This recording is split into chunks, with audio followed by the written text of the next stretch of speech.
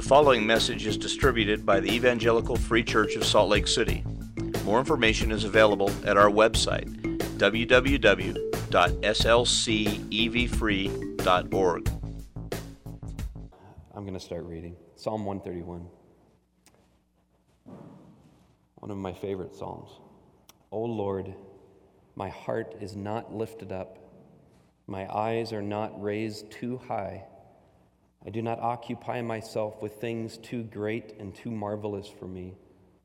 But I have calmed and quieted my soul. Like a weaned child with its mother, like a weaned child is my soul within me. O Israel, hope in the Lord from this time forth and forevermore. Let's pray.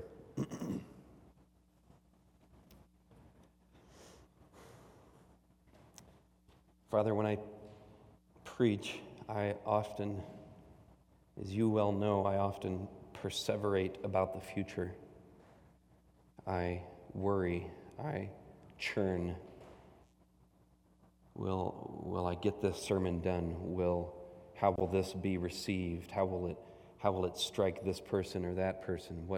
How to say this? How will this sound like? How will this go? And you tell me as I perseverate, as I churn about the future, you remind me that I'm thinking above my pay grade, that I'm hoping in myself, that I need to calm and quiet my soul. And the way that I calm and quiet my soul within me is by stopping thinking like that and by hoping in you. You are our hope. You are alive, and you are here with us. And so in that I trust right now. As I'm going to preach a sermon, I have words, but what I will trust in now, Father, is the work of your Son to happen, to be transmitted, to be clearly communicated now, not by me, but by your Spirit. Would you cause that to happen? Would you please do that? I thank you that you are alive and you are our hope. That our hope is not some ethereal best wishes. Our hope is a man, a God-man who has been resurrected, who has been raised from the dead, who lives and is every moment pouring out for us what we need. You pour out for us, Lord Jesus, everything we need, every moment, every step of the way until we see you face to face.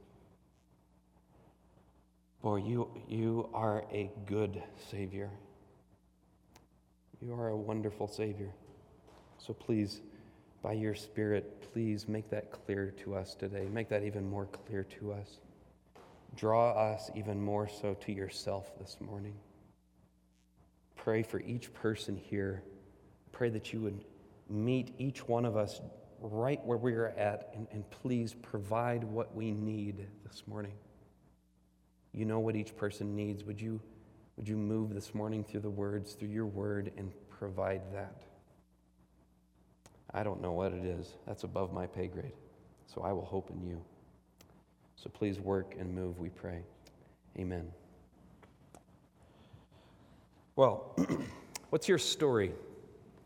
If we had 10 minutes to talk, you could sit down right now and you could tell me your story. What would it be? How would it start? What's the beginning sound like? What's happening now? What's the middle of the story sound like? And why? Why is what is happening? And tell me the end of your story. Tell me about how you imagine your future. As you think about your future, what impact is it having on you today? However you conceive of your future, it is shaping you, and it is helping to set the trajectory of your life today. However you conceive of your end, your future. Our stories define us. How you conceive of your past, in many ways, sets how you think about your future. And how you think about your future is having a much greater impact than many of us realize on how we are living our life today. Our stories define us. They press into us. They matter a great deal. Your beginning often defines your end, and your end and your beginning define who you are and what you are doing and where you are going today. Your story matters. 2 weeks ago, Pastor Steve preached to us the end of our story from Revelation 22 about a new heavens and a new earth, a city covering the earth. Do you remember that? Remember the mental pictures, if you were here, that were coming up in your mind? Wondrous images. Your mind starts to break down the more you think about it. At the center of this city is a tree of life. An entrance to the city means eternal security, real life forever. Life forever with Christ in a new heavens and a new earth. No more futility, no more tears, no more fear, no more sin, no more pain. At the end, a city awaits us, a city full of satisfaction for your soul forever. We will see God, Christian. We will see God face to face. That's amazing. This is the central message of Revelation, the book of Revelation, and the writer John puts it right in the middle in chapter 11, verse 15. There, John says, the kingdom of the world will become the kingdom of our Lord and his Christ, and he will reign forever and ever. This is the end of our story. God is merging this world and that world and making the earth his heaven. And then just a few verses later in chapter 12, verse 11, John tells us how anyone endures to the end of this story and enters that kingdom. He says it by referring back to the real beginning of any Christian story. We endure to the end, it says, by the blood of the Lamb. That's how we get to the end, by the blood of the Lamb. With all its dazzling and fearful imagery, this is the simple message of Revelation. God, through fearful judgment, is making earth his heaven, and Christ will reign in this new heaven and this new earth forever. And the way that we enter into this, the way that we reign with him, is by enduring to the end. A real Christian will endure to the end. And how do we endure to the end? We do it, ironically, not on the basis of what we do, but on the grounds of what Christ did for us by the blood of the Lamb. The beginning of our story, the cross, sets the end of the story, his return. In these two days, Christian, are meant to press into you today. Your past in Christ, and your future in Christ are meant to press into you today and define who you are and what you do today. So, how exactly should our story press into us today? How exactly should our story change our trajectory? What does this look like? How does this work? Well, the passage before us this morning tells us that. So please turn with me to what might be the last page in your Bible, Revelation 22. We're going to be looking at verses 6 through 17 this morning. 6 through 17 of Revelation 22.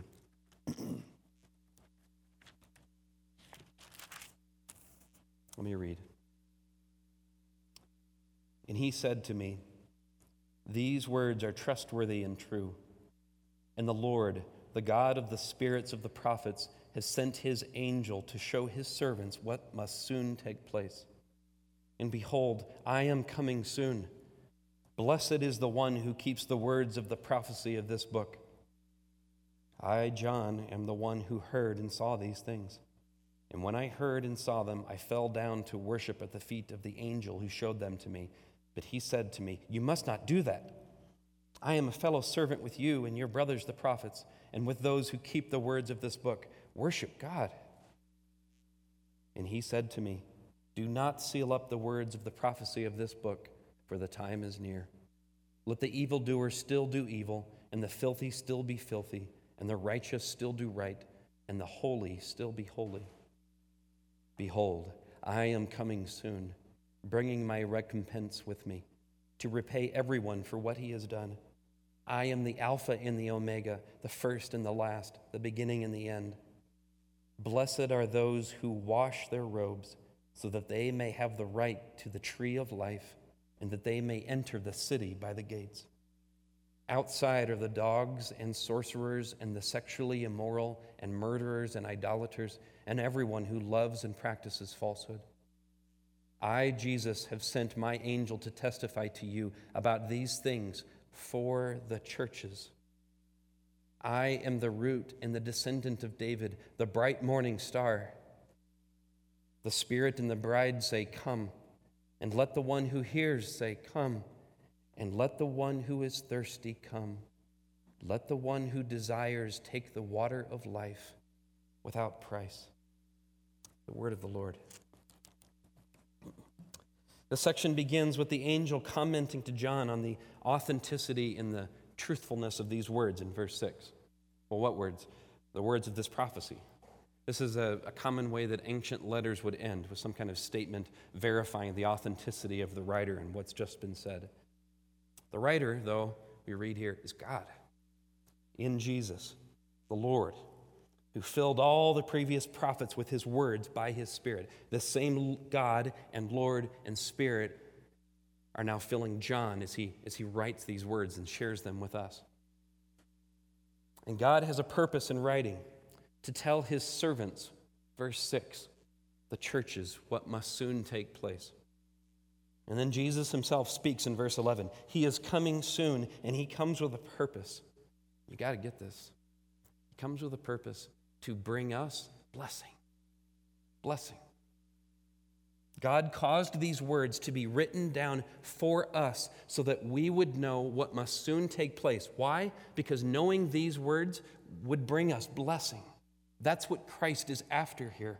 That's what Christ is after today, right now in this moment, by me preaching these words. So before we go any further, we got to see this, that Revelation, if anything, is a letter of love. God in Christ will stop at nothing to see his people experience infinite blessing. It is a letter of love from the great high king to his beloved bride.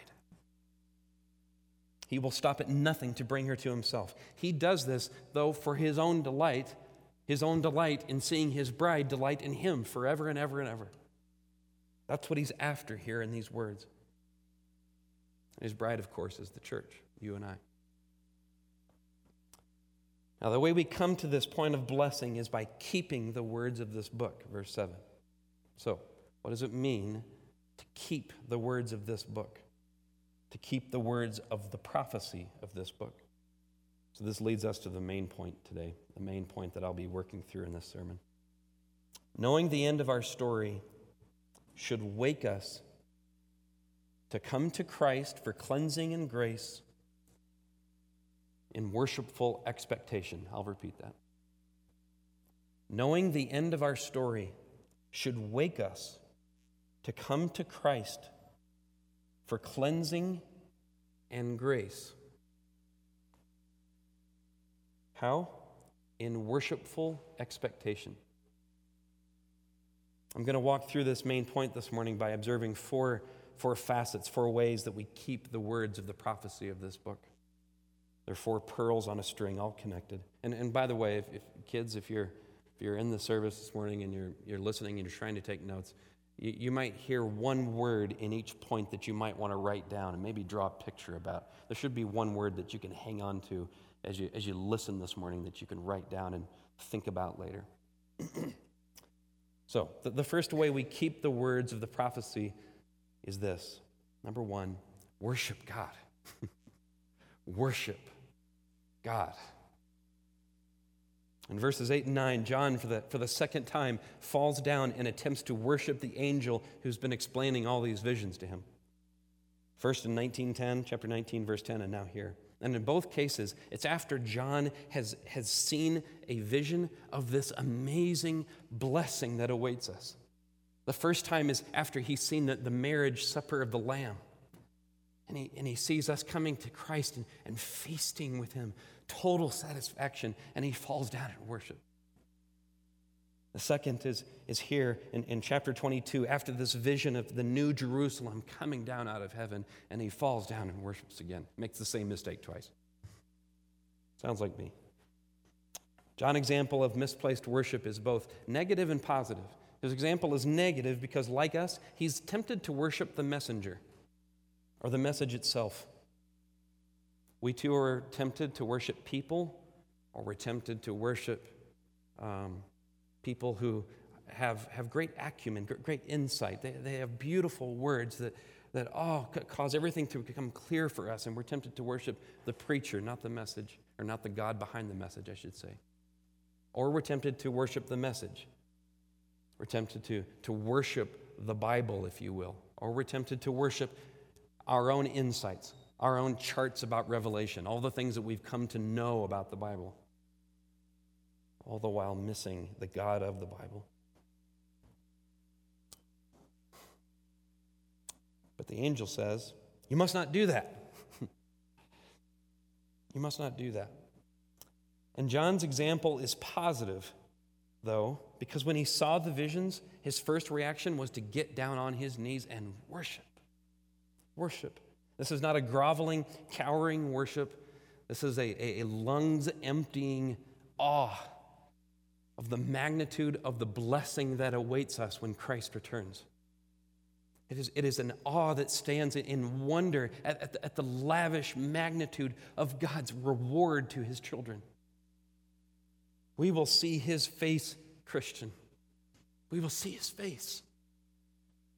We will see his face, and in the sight of him, we will live all of our life forever and ever in perfect friendship with him. Perfect friendship.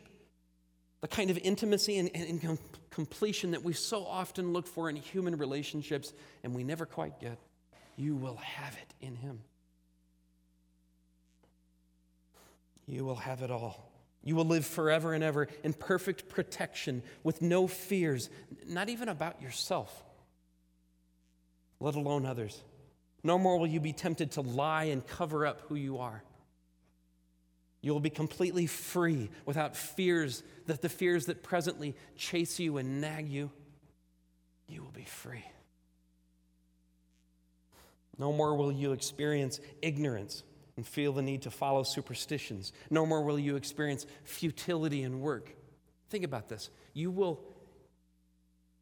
exercise creativity and thought, and you will move, and you will do things, and you will create, and you will build, and it will go perfectly the first time, every time. Can you imagine that? First, no, I can't, actually.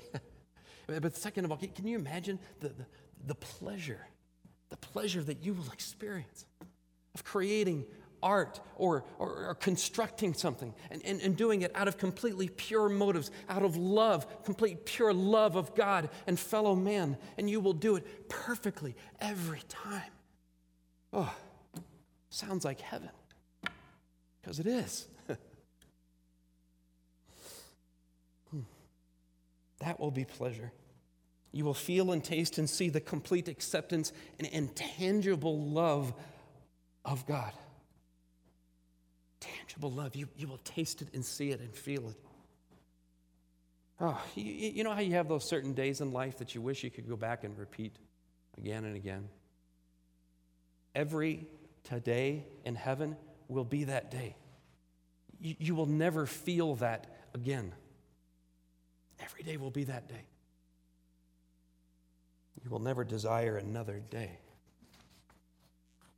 This is the end of your story, Christian. Pure in heart, seeing the face of God, experiencing lavish blessing, completely undeserved and yet given without reservation. You could almost say excessively, except it won't be. Yeah, you could almost say God's grace is excessive, but it is not. It is lavish. So worship him for it. I just got a text this morning from a friend of mine, Paroled. Paroled's from Haiti. We met in college. Paroled learned to speak English by reading his Bible. So whenever he sends me a letter, it sounds like one of Paul's epistles. As a greetings to you, my brother Jed, in the name of Jesus Christ, our Lord and Savior. Grace and peace be to you and all those who are with you and your family. It's beautiful, wonderful. When we were in college, I took him up to the St. Louis Arch. The St. Louis, big the arch, silver thing. And you take these egg-shaped elevators up to the top, and there's windows on either side, so you can look down over Busch Stadium and St. Louis on one side, and the other side you can look down over, East St. Louis in wonderment. And there were kids up there that day. Woo, wee, wow, ooh, cool, wow, isn't that awesome, woo, wow. And I had been up there, it's old hat for me. Kind of like the way some of us read Revelation. Old hat, been here and done this, got all the charts. And I watched Paroled, and Paroled went to one window and looked out. Then he went over to the other window and looked out. Then he went over to the other window and looked out, saying nothing. I was watching him, and finally I said, Paroled, what do you think? He comes over to me and he says, oh, Jetty. That's what he calls me, Jetty. Oh, Jetty. Sometimes people don't give credit where credit is due. All I can say is praise God. Praise God. I thought, that is exactly right. That is exactly right. As we look at the blessing, as we look forward to what we will experience, that ought to be the first thing on our lips is, just praise God. Praise God. And we ought to stand in awe of what is not our end. What is not our end? The fearful wrath of Revelation. Stand in awe of God's judgments and remember that you too deserved them. And it's against this dark backdrop that the lavish blessing that we read stands that much brighter. It's all enabled by His grace, all by His choosing, all by Christ's work on the cross. So all we are left to do is stand in awe and worship Him for it. Worship Him for it. He's been so incredibly good to you, Christian, and He will be. I wish I could describe to you all that John saw, but you know what? We will soon enough. So until then, by faith, worship Him for it. And there is also another reason to respond in worshiping Him, a very immediate one. The book of Hebrews, chapter 12, verse 14, commands us to strive for the holiness without which no one will see the Lord. Jesus says in the Sermon on the Mount, "Blessed are the pure in heart, for they will see God." The pure in heart will see God. And in this passage before us this morning, it makes very clear that entrance to heaven requires purity. It requires a changed life, and it describes those who are outside the city in terms of their sinful ways. There is a holiness, there is a purity of life without which no one will see the Lord. So I will have more to say of this as we go along, but for now, think about this. When you were saved, there are probably some sins that you just went like this, like a bug off your shoulder. Just flicked them off. That was it. Never touched it again. But then there are other sins that they cling, They just cling, and you fling them off, and they snap back. And you fling them off, and they're just sticky. And you fight, and you toil against these sins, and you grieve them, and you hate them sometimes. Hate them. And you fight and you toil because these sins go deep with you. And they go deep because they go right down into your heart where you worship. They're somehow connected to things that you worship, deep down inside, that you worship instead of God. So this business of worship is crucial for attaining the holiness without which no one will see the Lord. The very first response that this book is meant to cause in you is the very thing that you need to come to this holiness without which no one will see the Lord. Worship. The first step of fighting these deep, clingy sins is worship. So do you see this relationship between worship and holiness? As we wake up and see God more clearly, we also see, as we see Him, we see ourselves, and we see just how poor in spirit we are and how much we need Him. But then as we experience His grace, we see, oh, how lavishly He meets our need. And as we see how lavishly He meets our needs, we worship Him. And as we worship Him, like with anything we worship, we become like Him. We become like the thing we worship. As we worship Him, we become like Him. We become more holy. So crucial to your growth in holiness is worship, which is the first response this book of Revelation is meant to draw out of you. But what will wake us up to see? What will wake us up to this worship and to see Him? That's the second point. The second point is this. Hear this prophecy. Be shocked. Wake up. Hear this prophecy. Be shocked. Wake up. That's the second point. I get this from verses 10 and 11. The book of Revelation often is referring back to the book of Daniel and the prophecies of the book of Daniel. Daniel was told not to seal up the prophecy because it was still a ways away. But here the angel tells John to not seal up the words because the time is near. Time is short.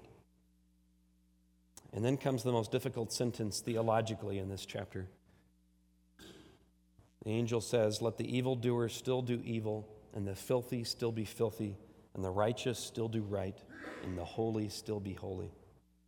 This is not a command per se, and it's not some fatalistic statement. But what does it mean? Well, we read a very similar statement in chapter 13.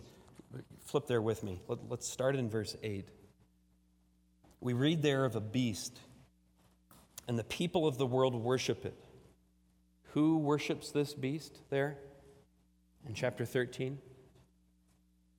It reads, "Those whose names had not been written before the foundation of the world in the book of life of the Lamb who was slain."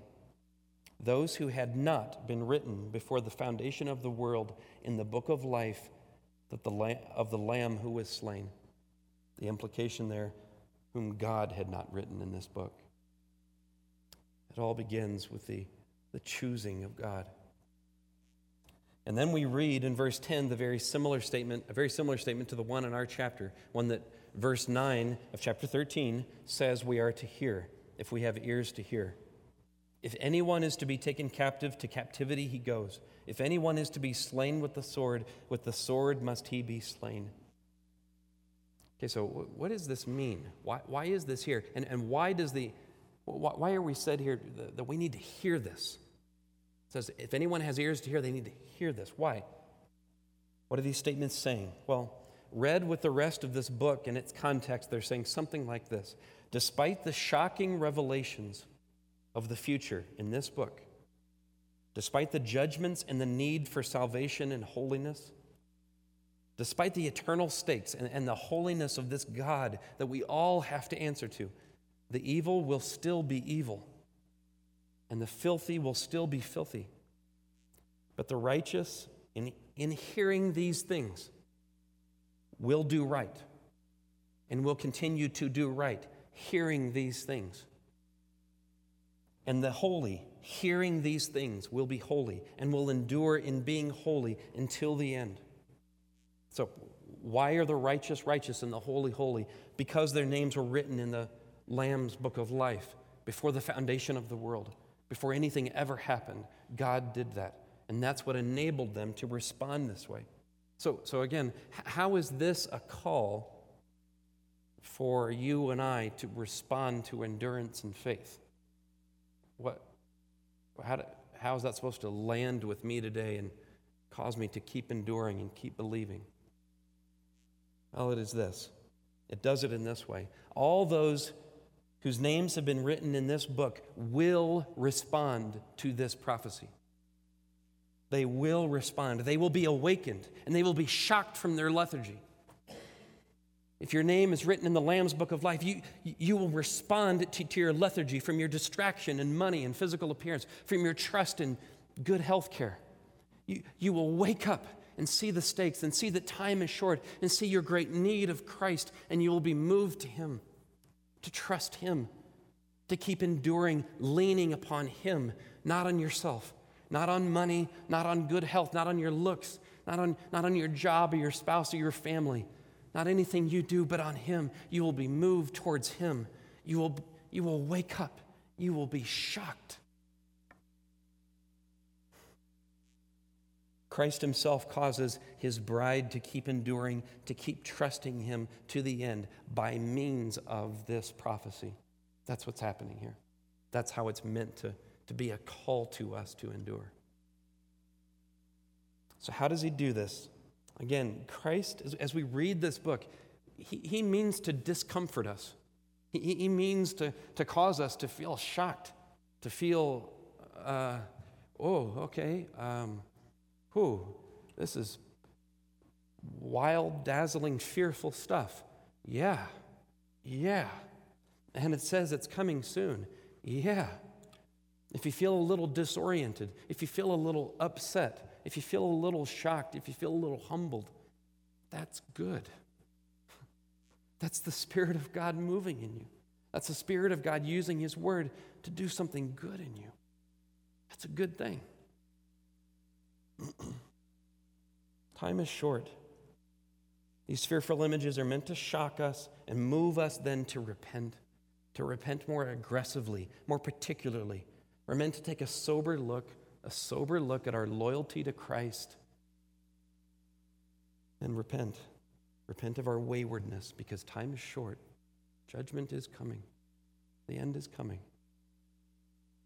Those whose names are written in the book will respond towards Christ, towards holiness. As I've been thinking about this week, I think about just the amount of time I've wasted in my life.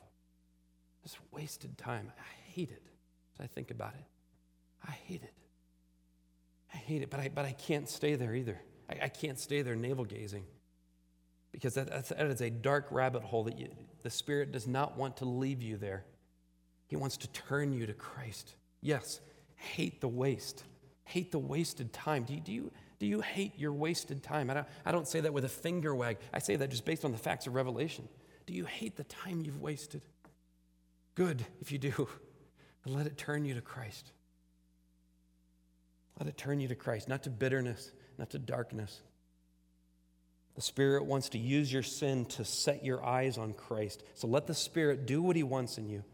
Let Him show you how much you need Christ and what in particular you must do in light of His soon return.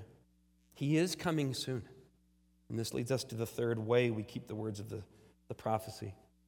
Number 3, expect Christ to return soon in repayment and blessing. Expect Christ to return soon in repayment and blessing.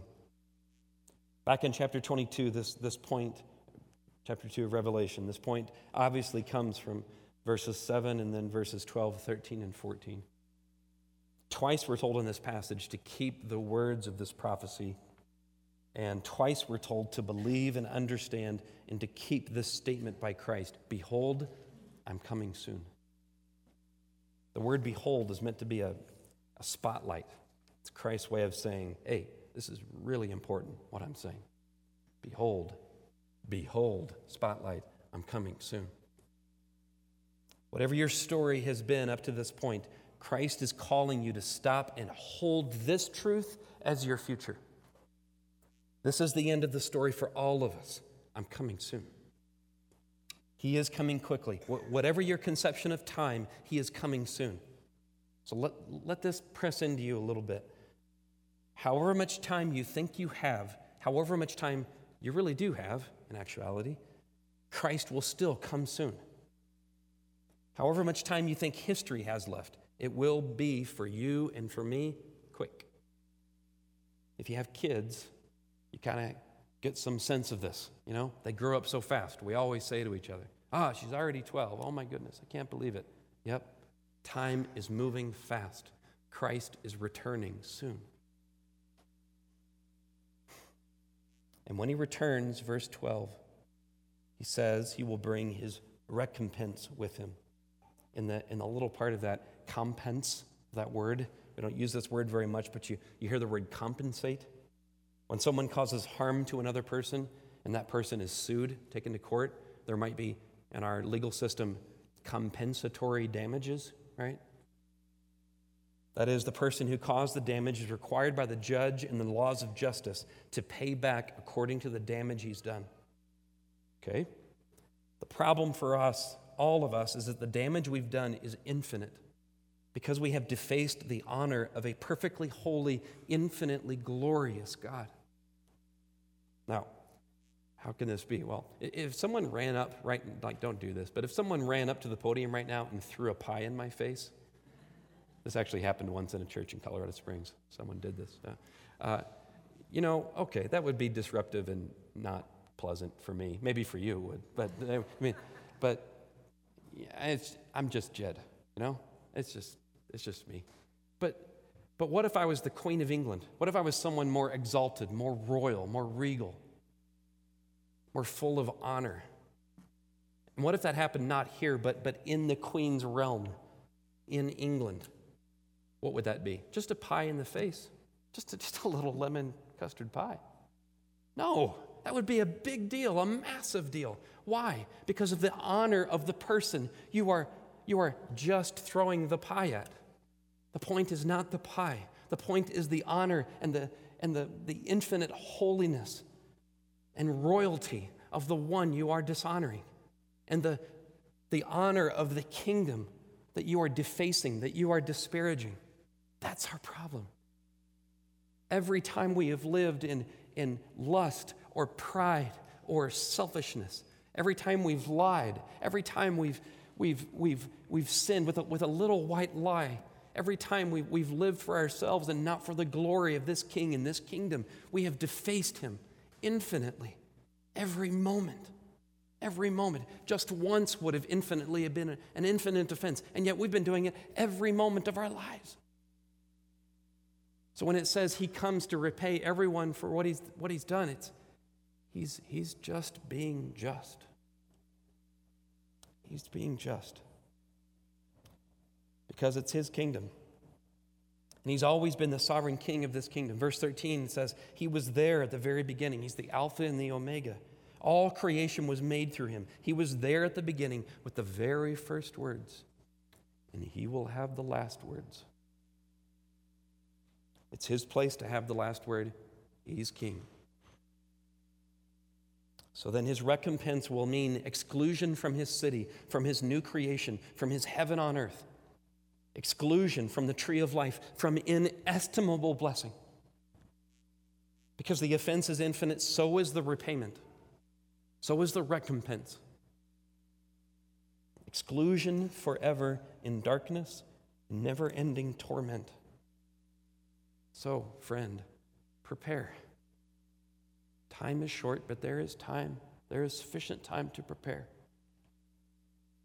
Jesus is calling us to expect this in order to prepare for it. Not to leave you, but to prepare, to move. By getting a pure heart, Jesus said, only the pure in heart will see God. Only the pure in heart will gain access to eternal life and rest forever in Christ's heaven. So how do we get this pure heart? How do we prepare for his soon return? Well, this leads us to the last point today. How do we keep the words of the prophecy of this book? Number 4, we come to Christ, washed in his blood for life and rest forever. We come to Christ, washed in his blood for life and rest forever. I'm going to say that one more time just so that everybody gets it. We come to Christ, washed in his blood for life and rest forever. We read here that those who are pure in heart are those who wash their robes. What does this mean, to wash one's robes? It says this in verse 14. But we get another detail back in chapter 7, verse 14. There, John sees a group of people coming out of the great tribulation, a future time of great trial. They were probably killed for their faith. But it says that they were clothed in white robes, robes of purity, no stain, no sin upon them. What was it that made them pure? Was it their own blood? Was it what they did, giving up their lives? No, the angel says They have washed their robes and made them white in the blood of the Lamb. This is the great irony of the gospel, that we who have darkened our garments with the black stains of our sin and our rebellion against God, stains that come deep from within us, deep within our hearts, all those stains are washed clean. We are washed pure as new fallen snow by washing our garments in blood, in the blood of the Lamb. What does this graphic, brutal imagery mean? This washing happens through a ceremony, but not any ceremony today in any temple with water. It happened at a ceremony 2,000 years ago when God the Father gave the whole world his Son, his own Son, as the sacrifice for sin. He caused him to be killed on the cross, to give up his life, to spill his blood for us. And in doing so, he, Christ, became us.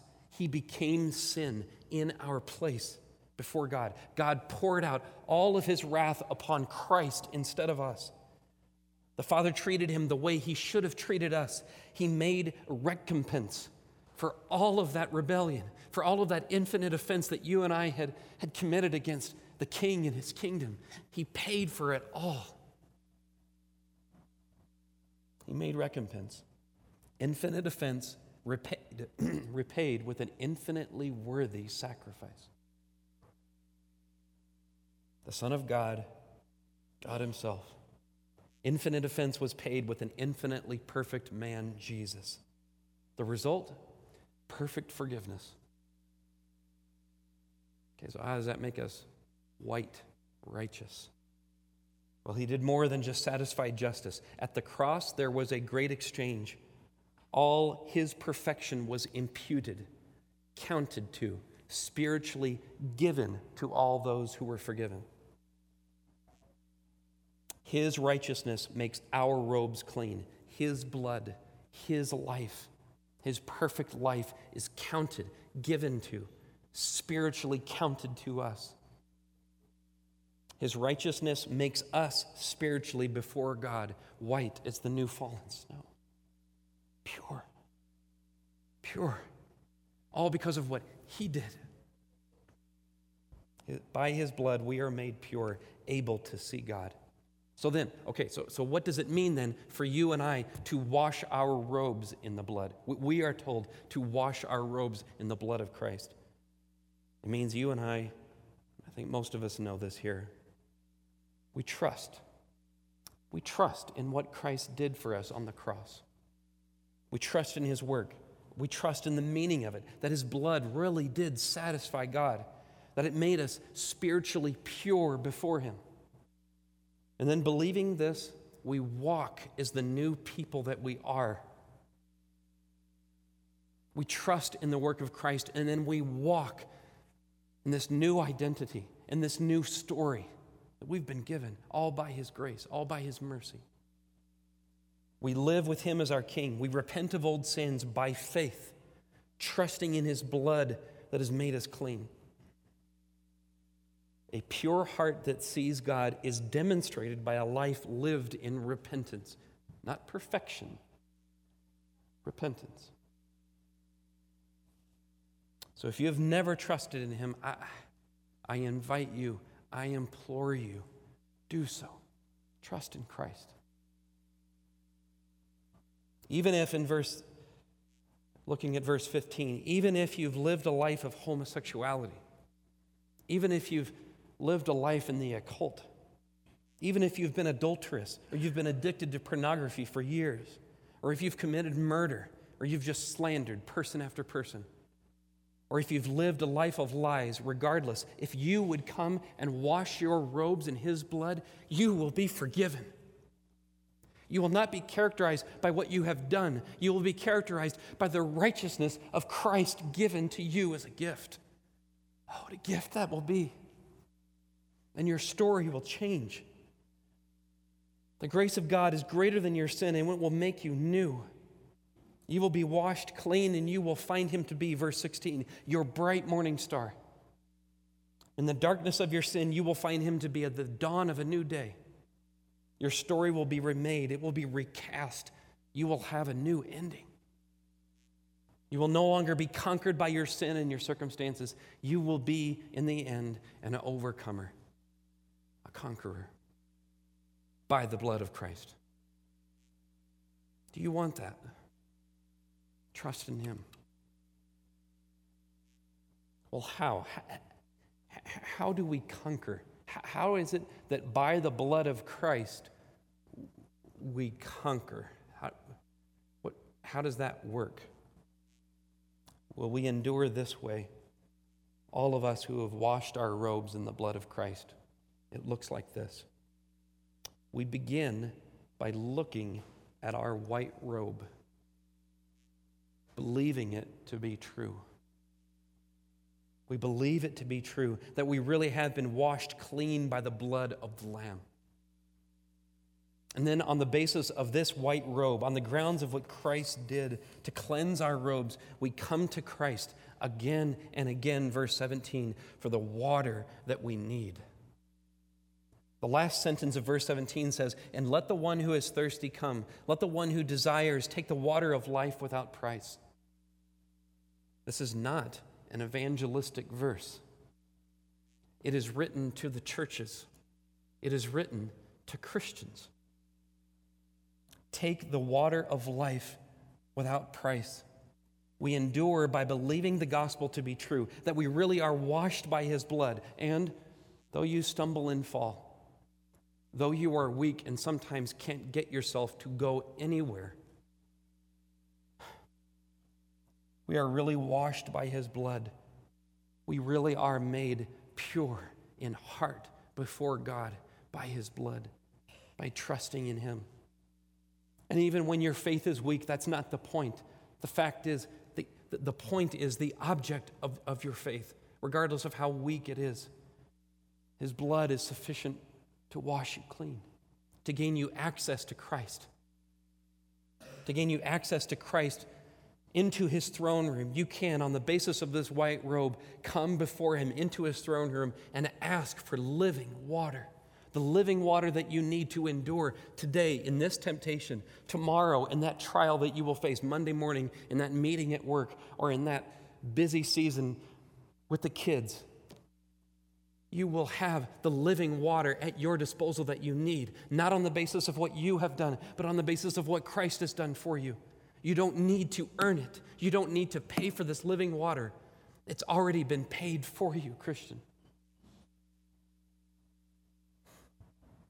Your sins have already been paid for. You are already clothed in a pure white robe. You don't need to earn your way into grace this time, Christian. You can't sin your way out of access to this living water. He's done it for you. He's done it for you. The only qualification you need to come to Him for living water is this. Are you thirsty? Are you thirsty? I'm asking, are you thirsty? Then you qualify. Then you qualify. And then taking up this living water, drinking of this living water is the very thing you need to be holy. To have the holiness without which no one will see the Lord. Because the reason why you sin is that you thirst and you run after mirages and mud puddles. That's why we sin. And so the way out of the way to grow in holiness, the way to repent of the mirages and drinking of the mud puddles that only leave you stained and only leave you more thirsty. It doesn't work. But you don't know any other way. And Christ says, I have made the way. I am the way. I am the way. Come to me. This is a message to Christians. The greatest pinch points of your life, come to me for living water. And you will not thirst. Come to me. So what is this living water? It is grace. It is the grace that you need for every thirst in your life. For every thirst in your life where you're tempted to deviate, to defect, to run from Him, to be wayward. It is the living water that you need to rest and be a person who patiently, truly waits for his soon return. Imagine what that would be like if we were such a people. We were such a people who were so satisfied in Christ that we were able to wait patiently for him. Satisfied, at peace, though going through great trials, at peace, patiently waiting his return. Then we really, truly will be a people, like it's described in verse 17, a people who with the Spirit say, "Come, Lord Jesus, come." Because we know that only on that day will we be completely satisfied. On that day, we will drink every moment thereafter, forever and ever and ever, from this water, this living water, and we will never, ever, ever, ever again thirst. You will never know thirst forever and ever and ever. If you would be a person who would live this way, dependent upon the living waters of Christ, then you too will be a person who will live in patient rest, waiting for him, a person who truly does say, "Come, Lord Jesus." So expect him to come soon. So be prepared. Prepare yourself by being washed, and by being washed, humbly expect him to meet you and satisfy you now in every thirst. In every thirst. His living water will enable you to wait for him patiently in purity until the day we see him face to face. What a day that will be. We will never thirst again because we will see him face to face. We'll be completely satisfied in him forever. Let's pray.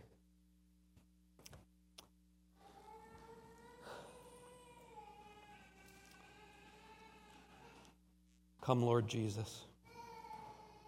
Come soon. And until that day, I pray for each person here. I pray that if there are any who have not washed their robes in your blood, I pray that you would move them to do so. Pray that you would mercifully grant them this indescribable gift.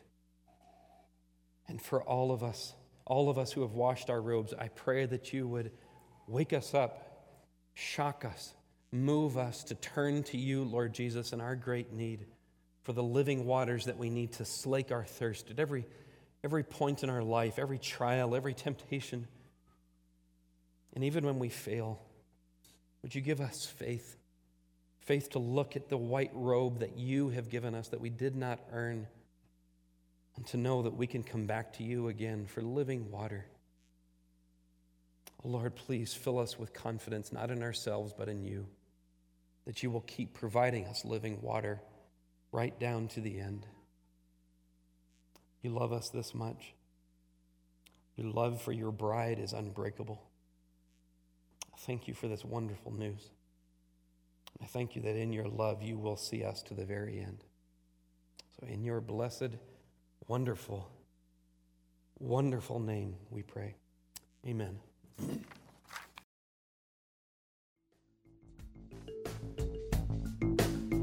Thank you for listening to this message recorded at the Evangelical Free Church of Salt Lake City in Salt Lake City, Utah. Feel free to make copies of this message to give to others, but please do not charge for those copies or alter the content in any way without permission. We invite you to visit our website at www.slcevfree.org or call us directly at area code 801-943-0091. Our mailing address is Evangelical Free Church of Salt Lake City, 6515 South Lion Lane, Salt Lake City, Utah, 84121.